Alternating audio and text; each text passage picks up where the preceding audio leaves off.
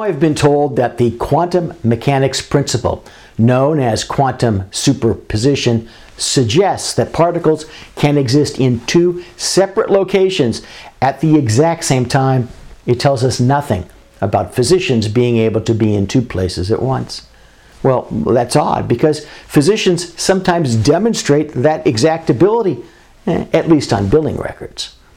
On the other hand, in settling Civil False Claims Act allegations against her, Anuja Courage, MD, a internal medicine doc and sole practitioner in College Park, Maryland, and her practice, PHC Healthcare LLC, made no admission of any sort, including, one would suppose, of quantum superposition, when she agreed to pay the United States government $555,000 to resolve allegations that she violated the Federal False Claims Act by submitting claims to Medicare and the Federal Employees Health Benefits Program for procedures and medical management codes indicative of face-to-face encounters supposedly lasting for time intervals of 10 to 15 minutes, despite being, per travel records, outside of the U.S. on the billed dates of service.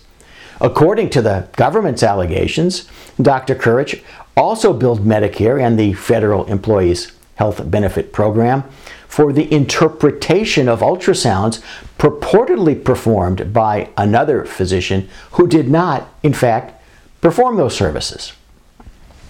As is always the case in regard to settlements, the claims made against Dr. Courage and the practice are allegations only.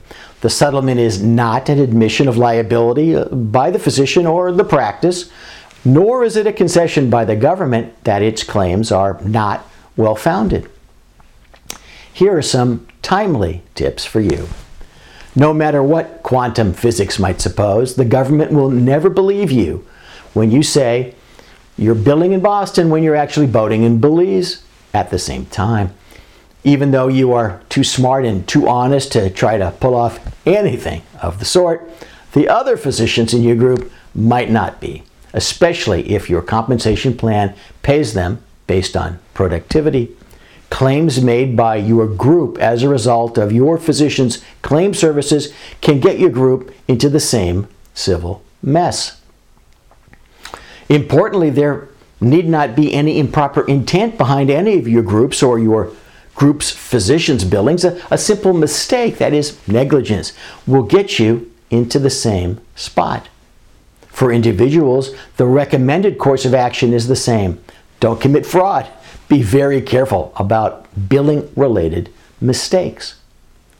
Have both electronic and manual processes, double checks, and internal reviews in place to prevent erroneous claims and to discover any errors before the government or a whistleblower does.